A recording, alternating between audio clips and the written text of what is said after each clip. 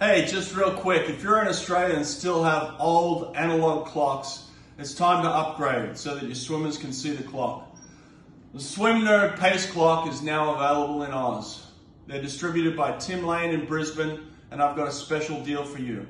Just email him at tim@swimnerd.com, tell him Brett Hawk sent you, and get yours today for just $7.99 Aussie dollars. So email tim@swimnerd.com and order your Swim Nerd Pace Clocks today. All right, Mallory Comerford, welcome to the podcast. How you doing? Good. Thanks for having me. I'm glad to be on and talking to you. Yeah, I appreciate it. Now, listen, I've done a lot of these over the past few months. They're going really well. Have you had a chance to listen to anybody? Yeah, I actually just listened to some of Kathleen's. I just saw you. I Nice. none of it, but just saw your posts and listened to a few of them, and it's been good to just hear from different people. And I think something to do while we're in kind of quarantine and lockdown, and just hear what other people are doing, what they've done. So it's been cool. Yeah, it's been good for me too to kind of everyone's available because most people are just sitting at home and or, can only practice a few hours a day or whatever it is. So it's been nice, and everybody's had a chance to really sit back and be a little bit introspective, like think about, okay, just take stock on, all right, what am I doing? How am I doing it? How do I need to adjust? What are the things that I can do right now to make me better? What have you had a chance to think about in this time that you feel like has helped you or will help you get better in the future? Definitely, I think I've had this conversation with myself and with some of my close family friends, just about how I'm going to get better after all of this. I think that's something I've been really trying to put in the front of my mind and keep in mind, like, okay, I can get better during this. I need to remember that I can get better and not get really thinking negatively, because there isn't a lot going on. There's not racing. There's some challenges that we face. So I've been really trying to look at the positives and everything. Like, we are able to practice. We're practicing at Blairwood, which is a local pool in town, and we have space. Like, we can pretty much swim whenever we want. And so being able to have that has been great. And just being able to be with the pro group, there's 5 of us, and having that one-on-one time with our coaches and time to really work on the details and really be specific, especially because we are doing a few less practices than we normally would. So being really conscious of what we're doing and paying attention to those details. So I'm really trying to keep things in a positive light. So I definitely have had my moments that have been really hard over the past few weeks, just kind of getting into a negative mindset or a negative space. But for the most part, I've just been really trying to stay positive and be appreciative of the time I do have in the pool to get better. I don't get that impression from you just knowing you, and then I've had a chance to do a little bit of research in the past few hours. I spoke to a couple of your coaches, and I talked to your boyfriend Clark Burkle and some other people, and I never get that impression that you're a negative type person. The words that they had from me is like you always had this X factor. So just in terms of the negativity that you may have been experiencing, is that something new for you? I think I've gone through, I think every swimmer goes through some phases where they really struggle. For the most part, during COVID and all of this, I've been pretty positive. I think over the past few weeks, I've just been a little overwhelmed, and there's a lot of uncertainties going on. And I haven't lost sight of my goals and what the end goal is. It just has been a little bit challenging some days more than others, when you have a tough practice or you feel like, for me, I really miss training. I love training with the pro group. It's been great. But I do miss training with the college team and having that environment and some of those kids to train with. So it's definitely been different. And I think kind of the uncertainty around meets and schedule moving forward has been kind of tough for me. But we actually got a chance to race last weekend. So that was really good, really, really positive, and just felt amazing to get back into the racing mode. So that was great. How does the negativity specifically affect you? What is it? Just words in your head? Is it like a physical feeling? Is it just hard to get out of bed, or is it just lack of motivation? Like, what are the specific things that hit you? I think it's more like in my head.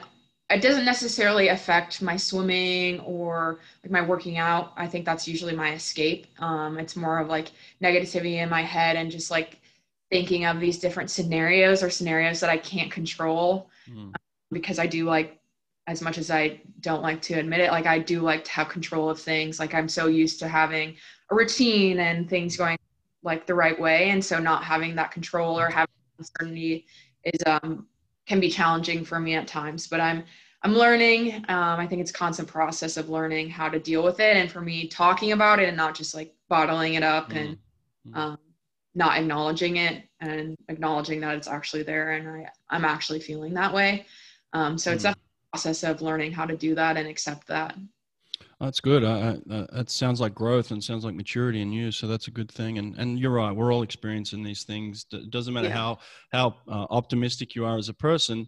You look at the future and there's a lot of uncertainty. So it's definitely there for all of us. So I'm sure a Yeah. lot of people listening will appreciate just to hear you say that you're challenged as yourself. So I'm lucky. I've had a lot of people from around the world listening to this podcast now. So if somebody didn't know who you were, summarize yourself for us. Like who's Mallory Comerford? Who is she? Um, I am a swimmer, obviously. I went to the University of Louisville. I call Louisville my home, but I'm definitely from a small town, really small town. Grew up there and definitely a big family girl. I have three brothers and a half sister. I'm super, super competitive because I grew up with three brothers in that environment. I'm pretty easygoing for the most part. I like to have fun, smile. Most of the time, I'm smiling. If I'm not, I'm usually upset or struggling. I love to be outside. I wish I could be outside all the time, so I'm outside all the time. And I just like to have fun. Swimming is so much fun for me, and I love that it's my job, but it's not really a job. It's just something fun I get to do every day. So. Nice. Very nice. Good summary. I've heard you say that about yourself a few times in terms of the fact that you're from a small town. What does it matter if you're from a small town or a big town? What's the difference? I don't think it matters. I truly don't. I think a lot of people maybe limit themselves if they're from a small town, their goals or dreams. But I think you have um, like you can take advantage of any opportunity. So like where I came from, there weren't a lot of opportunities. And when there were opportunities that presented themselves, it was really important to take advantage of them. Mm, I mean, I'm very grateful the way I grew up, the way I was raised, where I came from. But I mean, when I came to Louisville, which really isn't that big of a city, and now that I've traveled all these places all over the world, I'm like, Louisville really isn't that big of a city. But when I came to Louisville, it was like, wow, this is a huge city. This is like the biggest city I've ever lived in, ever been to, not been to, but like this is huge. And now I'm like, oh, Louisville really isn't that big. And now I'm like, wow, I'm from a really, really, really small town. And when I was in that small town, I was like, oh, it's not that small of a town. Like, so I think it's just like the mindset. And growing up, I didn't really see a lot of different things. I never traveled out of the country. I'd only flown on an airplane once. I swam on a club team with maybe 60 people in a 6-lane, 25-yard pool. Just had like very different experiences than some of my teammates. And I think that's what makes a really good team is having all those experiences come together and learning from those. good stuff. You touched on a little bit, but how do you get out of a small town and end up at one of the biggest D1 programs in the country in Louisville? How does somebody, if you were giving some advice to a young girl, how does somebody get out of a small town into one of the best programs in the country? I think not limiting yourself. I think that's something that's obviously easier said than done, but having those big goals, having those big aspirations, but not just having the goals, but having like that major goal, having those smaller goals to get there. So I mean, for me now, I make a big goal and I'm like, okay, that's great. Like, yeah, I want to make the Tokyo Olympic team. Like, that's my major goal, but that doesn't really matter. How do I actually get there? What are the goals that I need to meet before I can meet that goal? So I need to do abs after every practice. I need to do like I need to make these smaller goals. I need to change my nutrition. I need to do this, and this, or fix certain things about my thing. So having those smaller goals and those smaller tasks to achieve the bigger goal. So for me, when I was starting to look at schools, I did not put a limit on how far away I wanted to go. I looked at all across the country, even though my mom was like, oh my gosh, no, like you're not going that far away. I was like, Mom, like I want to look everywhere. I want to look at a program that's getting better. Like people go there and they get better. Like that's what I want to do. I want to look at programs where maybe I don't fit in, but they would give me the chance to go there and get better. So I think I had a really open mindset and not really closed off any doors. I tried to talk to a lot of coaches. I mean, I was so excited to talk to literally any coach because I didn't really know much about college swimming. And so I was like talking to all these coaches, and then I started to learn and realize like what I needed to look for, what I wanted. So not putting a limit on literally anything of the recruiting process until you learned like, oh, I like this about a school. I don't like this about a school, and then exiting, crossing it off, like not crossing it off before you had a reason to. I love that. It's really good advice.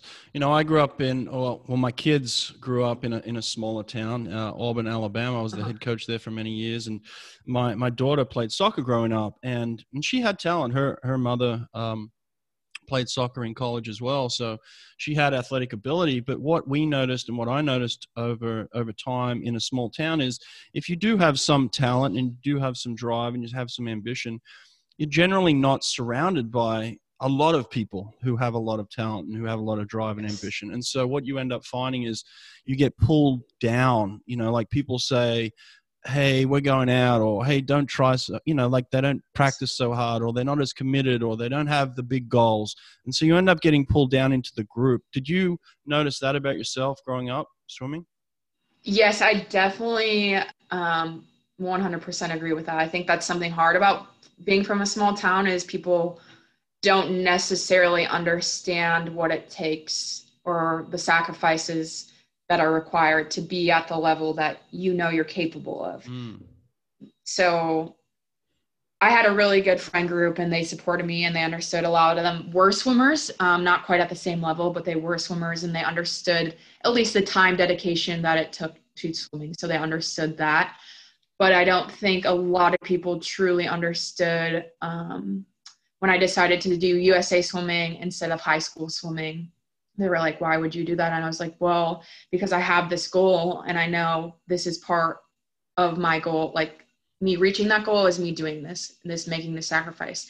Yes, I liked high school swimming. It was a blast. It was fun, but I knew swimming, USA swimming with my USA swimming club coach, like he was going to help me get better and do what I needed to do. And so I think even now when I go back home, it can be hard to like explain doing what I'm doing, why I'm still practicing when I'm going home for Christmas for 2 days. Like, why do I have to go to the pool or things like that in that smaller town? And I mean, we've had successful athletes from where I grew up. My little brother runs cross country at Syracuse and track at Syracuse. And we've kind of talked about it before. It's just like, it's different and it can be hard to explain to other people who may have different goals and ambitions in their life, but it's just part of the sacrifice. So why you then? Why did you have these big goals and ambitions? What was it about you, or maybe your childhood, or the way your parents raised you, or just something that was innate in you? I don't know. What is it about you? I definitely think it's the way I was raised. I mean, my mom swam in college. She swam D3, but so I have an older brother and two younger brothers. I'm 2 years younger than my older brother, and then my younger brother, middle brother, he's 4 years younger than me, and then the other one's 5 years younger than me. So we grew up in this super competitive environment, extremely competitive environment. I trained with my older brother. He was my training partner. So that was a constant battle of, why are you going faster than me? Why are you touching my feet? Blah, just sick brother or sister. But I think my parents also really encouraged us to be competitive and to really be devoted to what we were doing. They always wanted us to be 100% into something that we were doing. So if I decided to start something, I was going to finish it. And if I didn't finish it with like the best of my ability, they'd be disappointed. That's literally the only time my parents ever told me that they would be disappointed in me, is if they knew that I didn't give my 100%. So they were always, even if I had a horrible swim or I ran track, I played volleyball, like even if I played horrible or ran horrible or whatever, like as long as they knew that I was giving my 100%, they would be proud of me. And so I think that really fostered my love for swimming and allowed me to be successful, because I did love it and I knew they were going to support me no matter what. And they really drove me to be really competitive in it. Mm.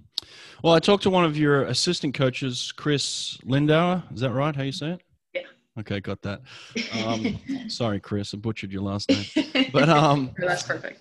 But listen, he said when you came on campus with all the other recruits from around the country, and I'm sure they were recruiting some of the top kids in the country, you were just a number at that point in time. But he said immediately you had the X factor.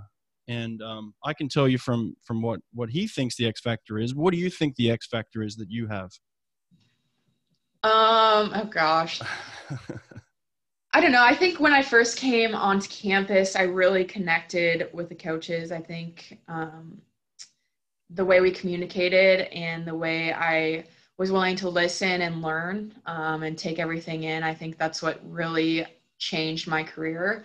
We talk about it like soaking up water like a sponge does. I just wanted to soak everything in when I came in and listen and learn and watch from Kelsey, from the seniors, from everyone that was around me. I just wanted to take everything in and really use that to help me. And then when I learned it, passing that on to other people and continuously learning from everyone around me, whether that was the coaches, my teammates, just literally anyone. I think I was really eager to learn because I didn't really have that on my club team. So when I came to school, there was just like this whole overwhelming amount of knowledge that was being thrown at me. And I was just so excited and eager to take it all in. I think that's really what changed. Yeah, he did say that. So you hit the nail on the head. That was definitely one of them. One of the other things he said about you is just the way you carried yourself. He talked about your body language. What is it about your body language and what does that mean? I like to be really positive. Like I said earlier, I love to smile. That's really cheesy, but I don't like to be negative. I don't like to have bad days. When I have bad days, they're really bad because I get even more mad that I'm having a bad day because I hate bad days. So I think just bringing that positive energy and feeding off other people's energy. I love being around my teammates and the team. And then in that environment, it's just where I thrive, and it makes me really happy to be around that competitive, around people who want to be there and who want to get better, makes me want to get better. And so being able to be on the pool deck and just, doing what I love is amazing. And so I think I try to be, for the most part, most of the time I don't have to try. I am pretty positive and am enjoying what I'm doing. And so it comes easy to me to be naturally happy and naturally carrying a good body language. Awesome. I love it. Now, I talked to Coach Arthur Albero as well about you, and he said that the first day he gave you a set of underwaters, and he said you guys talk about it all the time. Do you remember what it was? Yep, it was 1275 short course yards. It was Zach Harding, and it was 25 underwater, 25 over, 25 under. I think they were on like 110 or something. I was dying. This is my first day of practice, super excited, did not want them to know that I could not do this. I didn't know that you could come up and take a breath before you push back off. So I was doing flip turns in the wall. I was all this stuff. Was not good at kicking at this point. Horrible at kicking. So it was taking me everything just to do the 125 underwater. And then I had to go above the water, kicking, and then back underwater. And it was horrible. And I looked at Zach and I was like, is this hard? And he's like, yeah, this is hard. I was like, good. But it was just so hard. And then all the college kids, oh, well, I guess I was in college at that point. All the kids on the team walked by us because they were doing a different practice and they were like laughing. And I was like, oh my gosh, this is so embarrassing. Like, I can't do it. I think I ended up making him, but like dying, like so bad. I was so bad at kicking. I had no idea like how to do underwaters at that point. Just horrible. Well, it sounds like you've made some of your weaknesses your strengths now because you're pretty good at it. What are some of the other weaknesses you had coming in that maybe now are part of your strengths? Definitely, I don't know necessarily my underwaters. I think my underwaters still need work. My kicking needs work, but my turns I've definitely made into a strength of mine. I think that's one of my biggest strengths now is utilizing the turns and the push-offs. I've gotten significantly stronger. And so the push-offs and the glide and the transition has been huge in my swimming career, especially short course. And obviously can translate it to long course, just not as many walls. What are some of the things you've done for that in terms of the improvement? Like, I know turns, when you first come in, you think, oh, my turns are pretty good. And then you actually see good turns. You're like, oh shit, I'm way off that. So yes. How do you improve your turns? I definitely think at first, the biggest thing was swimming next to Kelsey, like just swimming next to her. And she's obviously destroying me off of every wall because her underwaters are insane. And so I had to figure out a way to keep up with her on the turns, but my underwaters weren't necessarily as good as hers. So I was like, okay, what can I do? I need to make my turn, my push off, and my transition better. So I'm not coming out as far behind as her. So I think swimming next to her constantly was huge. But I also think I got significantly stronger in the weight room. I had never lifted weights. So when I started squatting and started doing all those different power exercises during power group, just learning more about my body and how it worked and being aware of that made a huge difference. Jumping, I really like jumping, and we incorporate that into different parts of our dry land and different parts of our season. So I think that was huge. And then watching videos and learning over and over again, like seeing what I was doing, what other people were doing, how they were developing their great turns or whatever they were doing right, wrong, even if they were doing it like, for me, visually seeing that was huge. Now, did you spend time during the practice or did you have to do extra time after the practice to improve those areas? For the most part, I decided like, okay, I have X amount of turns during practice. Why not do it every turn? Because that's the most practice you're going to get. And I would do more after practice, but the main portion of working on it came during practice. And if I'm doing a huge freestyle set, I have the opportunity to work on however many turns. And so making that a priority of focusing on my turns, and then eventually just came natural, thinking about it in that way. And I just kept doing it. And it's definitely still something I work on, and something that I know I can still get better at, but I have the opportunity every single day in practice. So it makes it easier when you can do it that way. Well, I'm really glad you talked about your strength too, because the last 3 podcasts I've had Ariana van der Wallace, first girl in NCAA history to go under 47 in the 100, and then I talked to Kathleen Baker, and now I'm talking to you, and all 3 of you have emphasized the importance of getting stronger and in the weight room. Why are women in general so afraid to go into the weight room and get stronger? I think at first it can be really intimidating. For me, I had never really lifted weights before. I'd done some kettlebell stuff, dry land stuff, but nothing. I never squatted. I had never bench pressed. I had never done any of that. So when you first go in, it's kind of intimidating. You see all these different sports or people in the gym, and you're just like, whoa, like they're doing this. How do I even lift properly? I was scared of getting hurt. So I wanted to learn how to do move properly, make sure that I was protecting my shoulders, my knees, all of that.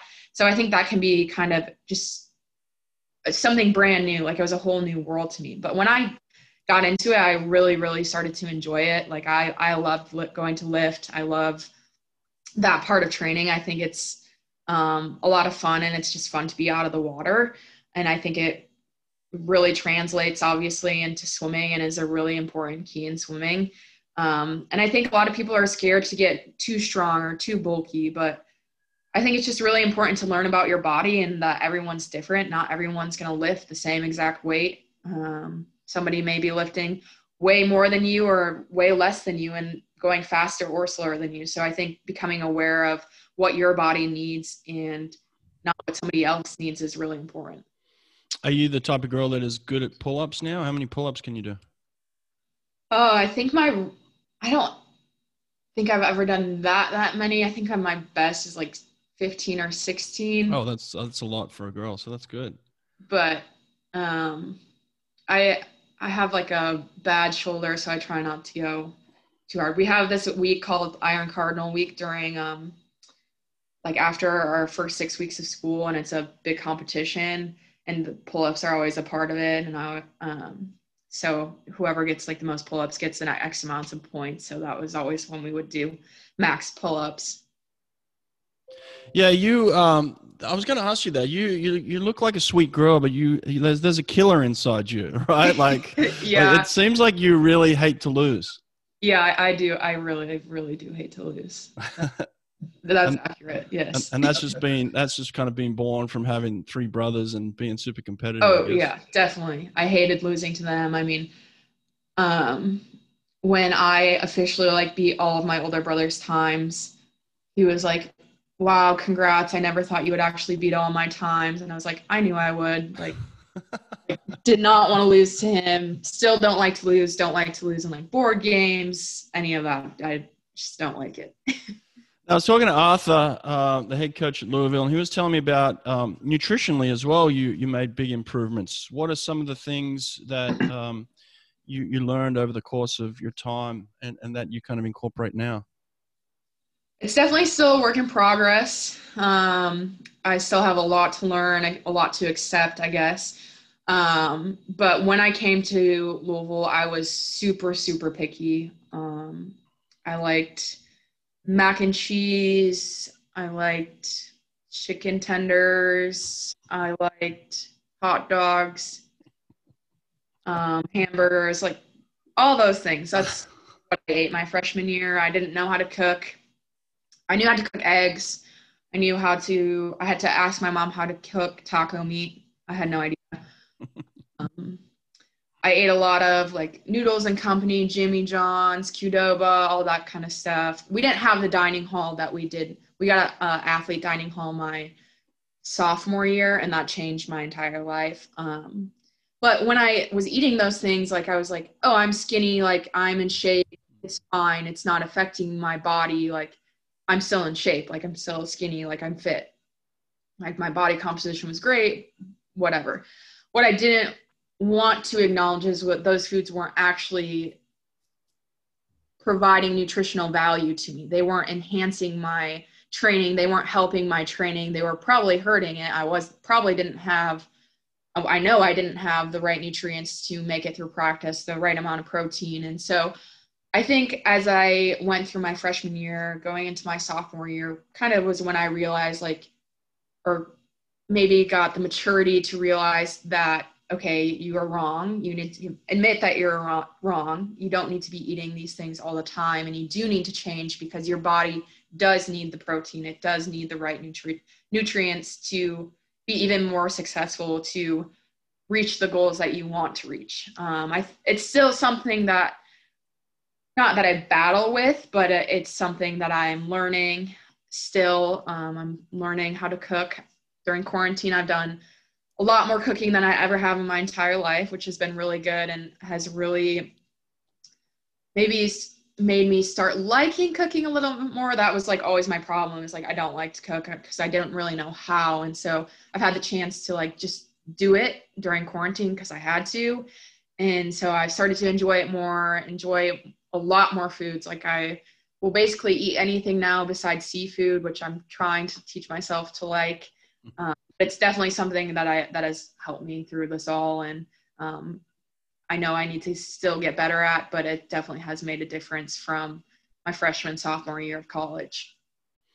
Awesome. Yeah, really good advice there. And it's good to hear you accept those things, because most of the time you just say, like you said, I'm fine. Like, this isn't affecting me. And that's kind of one of the last things you look at. But that's really good stuff. Now, I was talking to Arthur too, as the head coach at Louisville. It's really easy to want to take the best athletes and say, they're mine, they're mine, they're mine. But it sounds like you have a really good relationship with the assistant coach, Stephanie Juncker. What's the dynamic there? How does that work for you guys? Yeah, Steph and Arthur are both my main coaches. I mean, all the coaches, I have a really good relationship and we partner really well together. And what I love about is they all offer different points of view, which is great, having different sets of eyes watch you and help you and try to fix things or come up with a new way to look at things is great. But definitely really, really close with Steph, my main coach. Since my freshman year, we've had a really, really great relationship and have just worked super well with each other. We've been honest with each other and upfront. She has really challenged me and helped me look at my swimming in different ways and has helped me when I'm struggling, helped me when I'm at the top. We just have a really good relationship and have continued to have a really good relationship. And I'm really thankful for that. She has helped me with stroke count, tempo, understanding the technical side of my stroke, my high elbow, where I'm slipping in my stroke. She just has devoted so much time to me as an athlete, which means so much to me. And then she works really well with Arthur too. So say Arthur writes the set for everybody for practice one day, she'll look at it with me and we'll make adjustments. Or if there's more like 200 pace and I need to do more 100 pace that day, she'll change it and look at it with me. Or if there's too much 100 pace and I need to go 200 pace that day, she'll change it. And she's just has really devoted a lot of time and effort to my success. And I'm really, really grateful to have her as a coach. Awesome. Now, listen, you got really good range. You can swim the 50 up to the 500. You can swim IM. You can swim stroke. I mean, what's your favorite event, and how do you manage training all the different events? So my favorite event is, I think, the 100 free long course and the 200 free short course. Those are my best events too. But I think they're like a 200 free short course compared to 200 free long course is completely different. Like 100 free short course for me is just a straight up sprint, just like 100 free long course is. Not quite like a 50, obviously, but a 200 free long course, something I'm definitely learning how to swim as I've gone through it and gotten more experience on it. But I train almost always mid-group. I never, in the past 5 years now, I probably have gotten to go to sprint group maybe 4 times, maybe. I train almost all mid. I feel like you're sending your coaches some signals. They know the signal. They know the signal, which I do like mid group most of the time. There are days like, I want to go to sprint group for a reason, like whatever. But so throughout college, like on Thursdays we have sprint IM or 500 group. I would always do 500 group, which I actually like 500 group a lot. But yeah, I train almost all mid always. They'll make changes here and there, and going into taper, they'll make changes for me depending on what I'm swimming at the meet or what I need. But since I've been here for 5 years now, we have a really good communication, and I'm able to say, hey, like, can we maybe make this adjustment? This is why I think this. And they'll be like, okay, yes, I agree. Or, okay, no, I don't agree because of this. And I think we have that communication and that dialogue to be able to get the most out of my training. Well, I know I had texted you a couple hours ago and said, "Hey, I want to talk about a couple of sets that have challenged you over the time." I know everybody that listens to this likes to hear, or what has she done in practice? What's the hardest thing she's done, or what's something that's memorable, or yeah, how does she train for the 100 or the 200? So, give me something that has kind of stuck out for you that you've done really well and that maybe you like to repeat a few times, or it's just something you did once. Talk to us about it. So one of the biggest ones I think is every year we go on a training trip to Florida, and we usually do this set after we go on training trip too, maybe in like the spring, but it's 2150s, 2150s. Long course? Long course, yes. All best average. And you take your short course 200 time, whether it's stroke or free. So mine's 200 free. So like now I would take my 200 free, which is 139, and that'd be your goal time that you had to hit for all of them. Ooh, dang. Unless they make the time faster or slower for you. So for example, my junior year, my best time going into training trip was 140, and they decided to make my goal time 138 because that's like 2150s. Like I like that type of training. I like threshold, that like that level I can just go freestyle. And so they decided to make it 138. I was like, okay, that's kind of tough, but like, you know, I can do this. They're on 220. So nothing crazy, not like you get rest. It's not like if you're making your goal time, I'm getting 40 seconds rest. That's That year I had a horrible set. And so for every one that you miss, you have to add one on the end. So I think I made the first one. And then I missed the next 30, 33, and I ended up doing 34, and then they had to cut me off. I was not making them. But then at the end of the training trip, you do 10 again. And so you have another chance to make them. And they moved my goal time to 140 to be fair. And I ended up making them all on 138 or faster. So I to redo it, which I really like having an opportunity because I don't like to lose. And I felt like that was losing. Like I was crying. I was pissed off. I was like, I couldn't do anything. I would try to change my tempo. I would try to change anything possible to make myself go faster.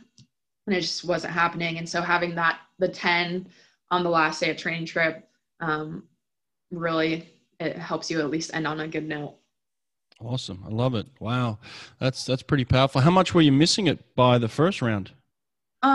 It ranged from like 139. I think I got up to like 145, 146. So there were some in there that were quite ugly, and definitely some of it was mental, but like my body, there was like something, I was just having a bad day. It was so bad. So how do you bounce back from that? What's your advice to athletes that, you have this amazing goal and you're so excited and you're amped, and then all of a sudden you're missing it by a mile? Like they're saying 138 and you're going 145. It's like, to you, that would crush your spirit. So how do you deal with that? Well, during it, luckily I was going with this boy. His name's Abel. He's in my grade, and we had the same goal time. And so, because they make a lot of the boys' time slower, don't know why, but so I was going with him, and he was sucking too. So like, luckily we had each other, which was a savior during that set. Like I had him, like we just looked at each other and we were like, oh my God. But I think after too, a lot of people crush that set and go absurdly fast, just like stupid fast. And so seeing them succeed and like remembering like, this is one day, like feeding off their energy and kind of using that for the next day, because you have to get up and swim we have the afternoon's off. And so the next morning you have a set and you have to be ready for it. So just, learning from the set and, okay, what did I do wrong? What could I have done better? But just moving forward from it and not forgetting it, but just moving on to the next thing. I think that was the biggest thing for me. Like I still have X amount of days at training trip and I need to make the most out of it. And as long as I know I tried my hardest on this set, like I did what I could and I got the most out of it. Nice. And what about for your 100 free long course? Is there a set that you may have, you could share something with us for that? Yeah, so we did this probably in February. It was a really tough one. It was all long course. We did 4 100s best average, 475s with a 25 easy best average, then back to 4 100s best average, and then 850s. And it's on slow rest, like 2 minute base. So everything's 2 minute base. So you're having plenty of rest, but it's like you need to go. And so I think it's definitely more, not quite like 100 base, but like you are going all out the whole time. And for me, like when I'm doing a set like that, it's really challenging and it's really hard on your body. So for me, like I'm swimming 100 breathing pattern. I'm trying to keep my legs consistent like I would in 100 free. So being able to do that through a whole set will translate into my 100. That was a really tough day, but I think more so when I do 100 pace, I like to focus on, or like work for my 100. I like to focus on my breathing pattern, which I always breathe fours in my 100, and consistent legs.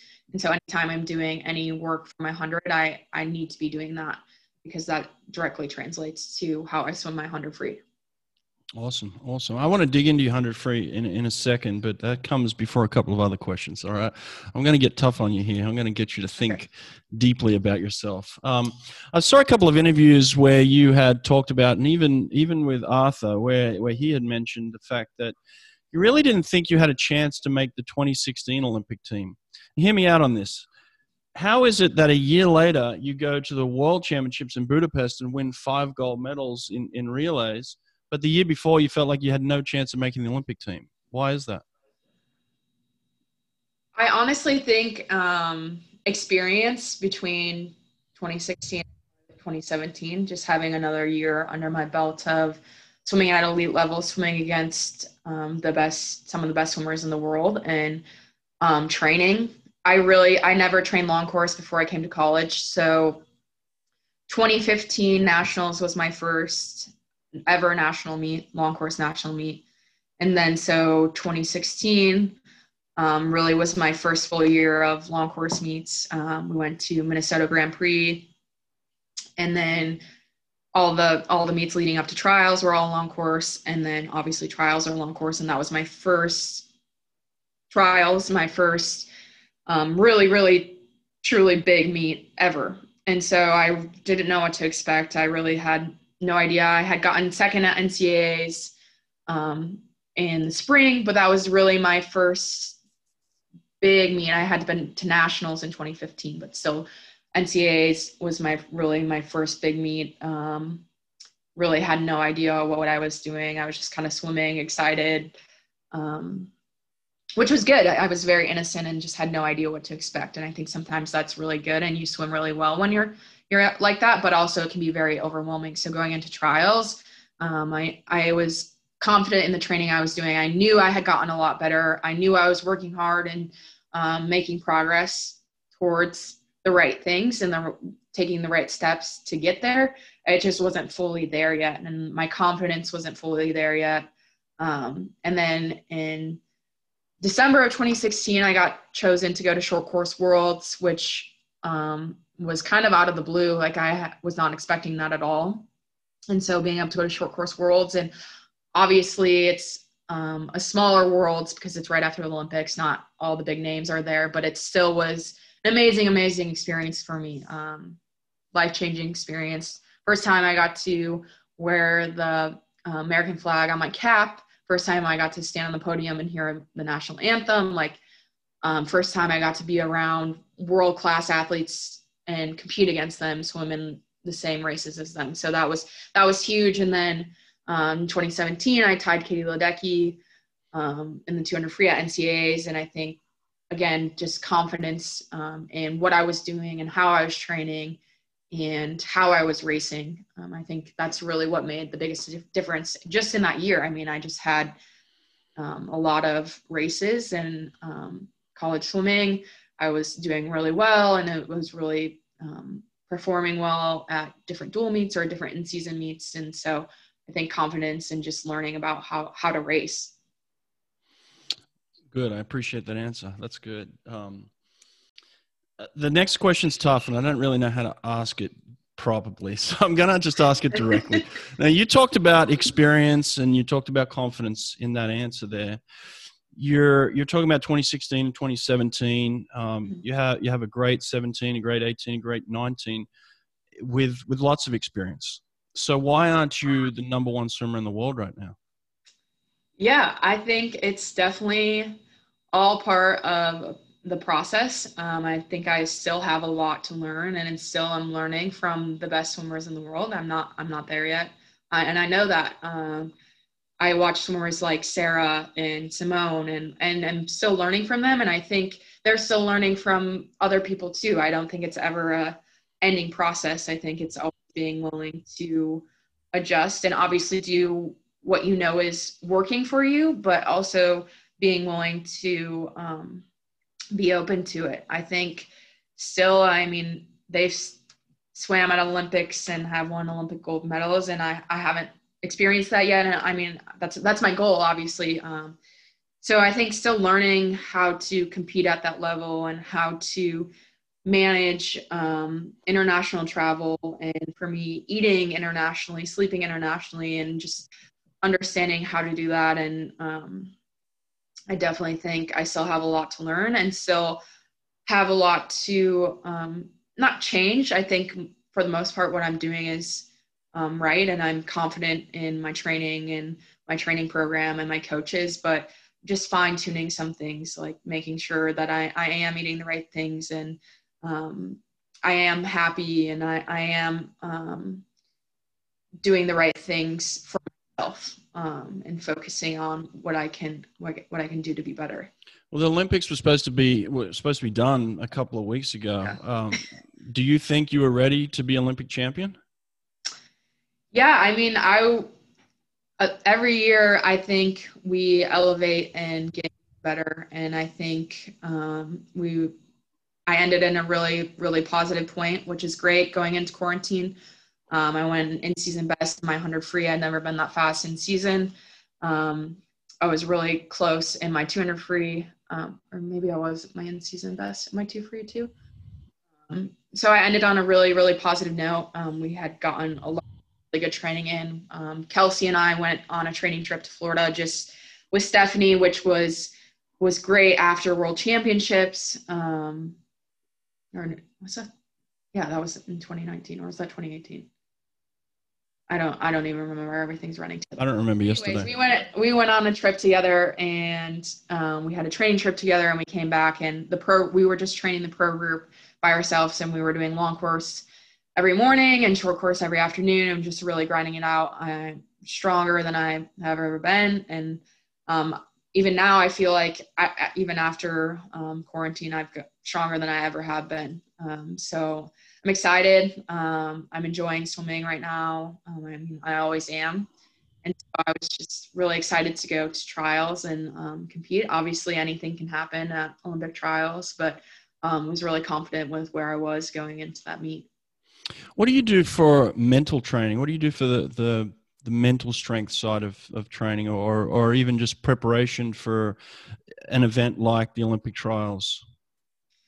Yeah, I think that's something too that I need to work on, is some more mental training, things like that. For me, I love like being outside, like it's very calming for me, and going on a walk, having that space and time to myself away from the pool, people, and just kind of having that time to be with my own thoughts and be grateful and just think different things. So for me, like that's really huge. And then having my support system, I'm really, really close with my mom and my boyfriend Clark. Like they're really great. And then I've also learned that I'm not very good at talking about my mental state, or like if I'm struggling, I'm not very good at admitting it or talking about it. And so being open to talking about it, and I think a lot of people have that same problem, and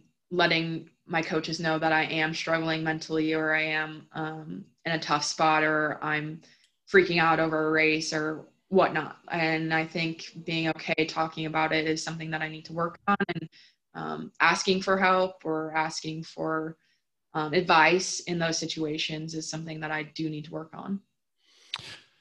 When you stand next to Sarah Sjöström or Simone Manuel, what do they have that you don't have? I don't know. I think that's a tough question. It is. I ask tough questions. That's good. When I stand next to them, though, I mean, for me, like I think it always will be an honor being able to race them. I think, like, when I was 14, I had never thought that I would be swimming next to them in the World Championship final. Like, how old are you? What's up? How old are you now? I am turning 23. Yeah, but guess what? You're not 14 anymore, girl. I know I'm not, but I'm just saying, like, I never thought I would be standing next to them. And so, being able to race, which I love to race, like, it's an honor and a privilege to be able to learn from them.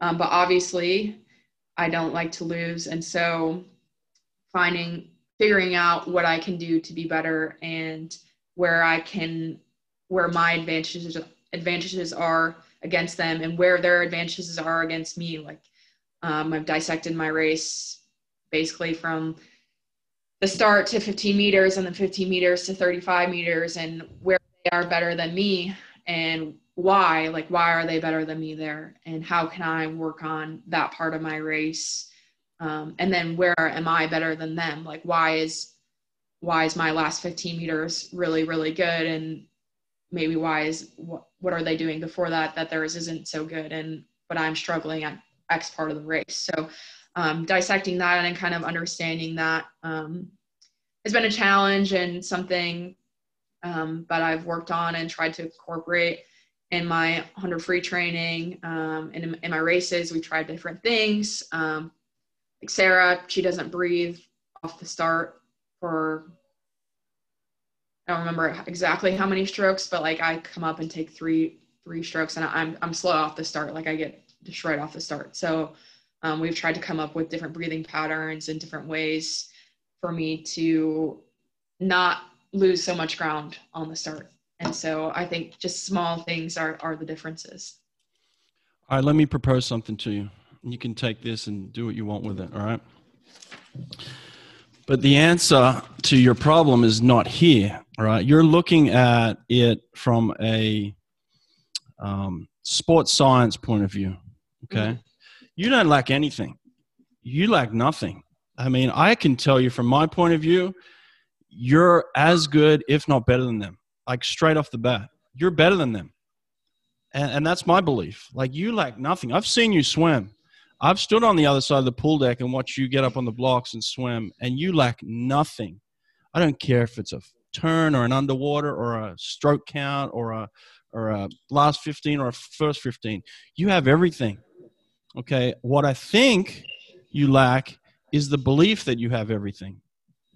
That's what I truly believe, and I don't want to put that in a confronting way, but you lack the belief that you have everything you need. And I tell you this because I experienced that myself in my own swimming career. Uh-huh. It wasn't until the head coach of Australia came up to me and put his finger in my chest and dug it into me in Paris in 1995. I had a moment with him on the pool deck once where I was kind of like you. I just didn't feel like necessarily that I was the best. And he told me, and I don't know if I ever got there, but I'm telling you that from my point of view, when I watch you swim, you have everything. I mean, you are incredible. And what I think you need to go back and really do is look in the mirror and forget the science of all that, because you could spend hours digging into where is she better here, where am I better there, blah, blah, blah, blah, blah, blah, blah. But it is when you stand next to that person, you look at them and say, you're not beating me today. Yeah. And that's all it is. And that you have to be able to do that with the best in the world now, because you've done it with everybody else. Actually, I saw you do it with Katie Ledecky. You did it with her, but no one was expecting you then. Now you're in a situation where everybody's expecting it because they know who Mallory Comerford is. They're like, oh yeah, she's incredible. But now you have to live up to being incredible. And Yeah. that's the struggle that you're having, because you say you're from a small town, and you're struggling with the fact that you could be the best in the world. You could be Olympic champion. And I don't think you should struggle with that any longer. I think you should wholeheartedly believe that every single day, that you are capable of being Olympic champion. Okay? Yeah. Thank you. Sorry for ranting there. No, it's okay. But you are, listen, you have everything. I mean, you can swim the 50 to the 500 to whatever, and you're taking. Ask any of the guys that you beat in practice what they think of you. Hey, am I any good? Like, yeah, you're kicking my ass every single day. You know? Ask Arthur's son. I'm sure he'll tell you. Like, Mallory, there's no one as good as you, right?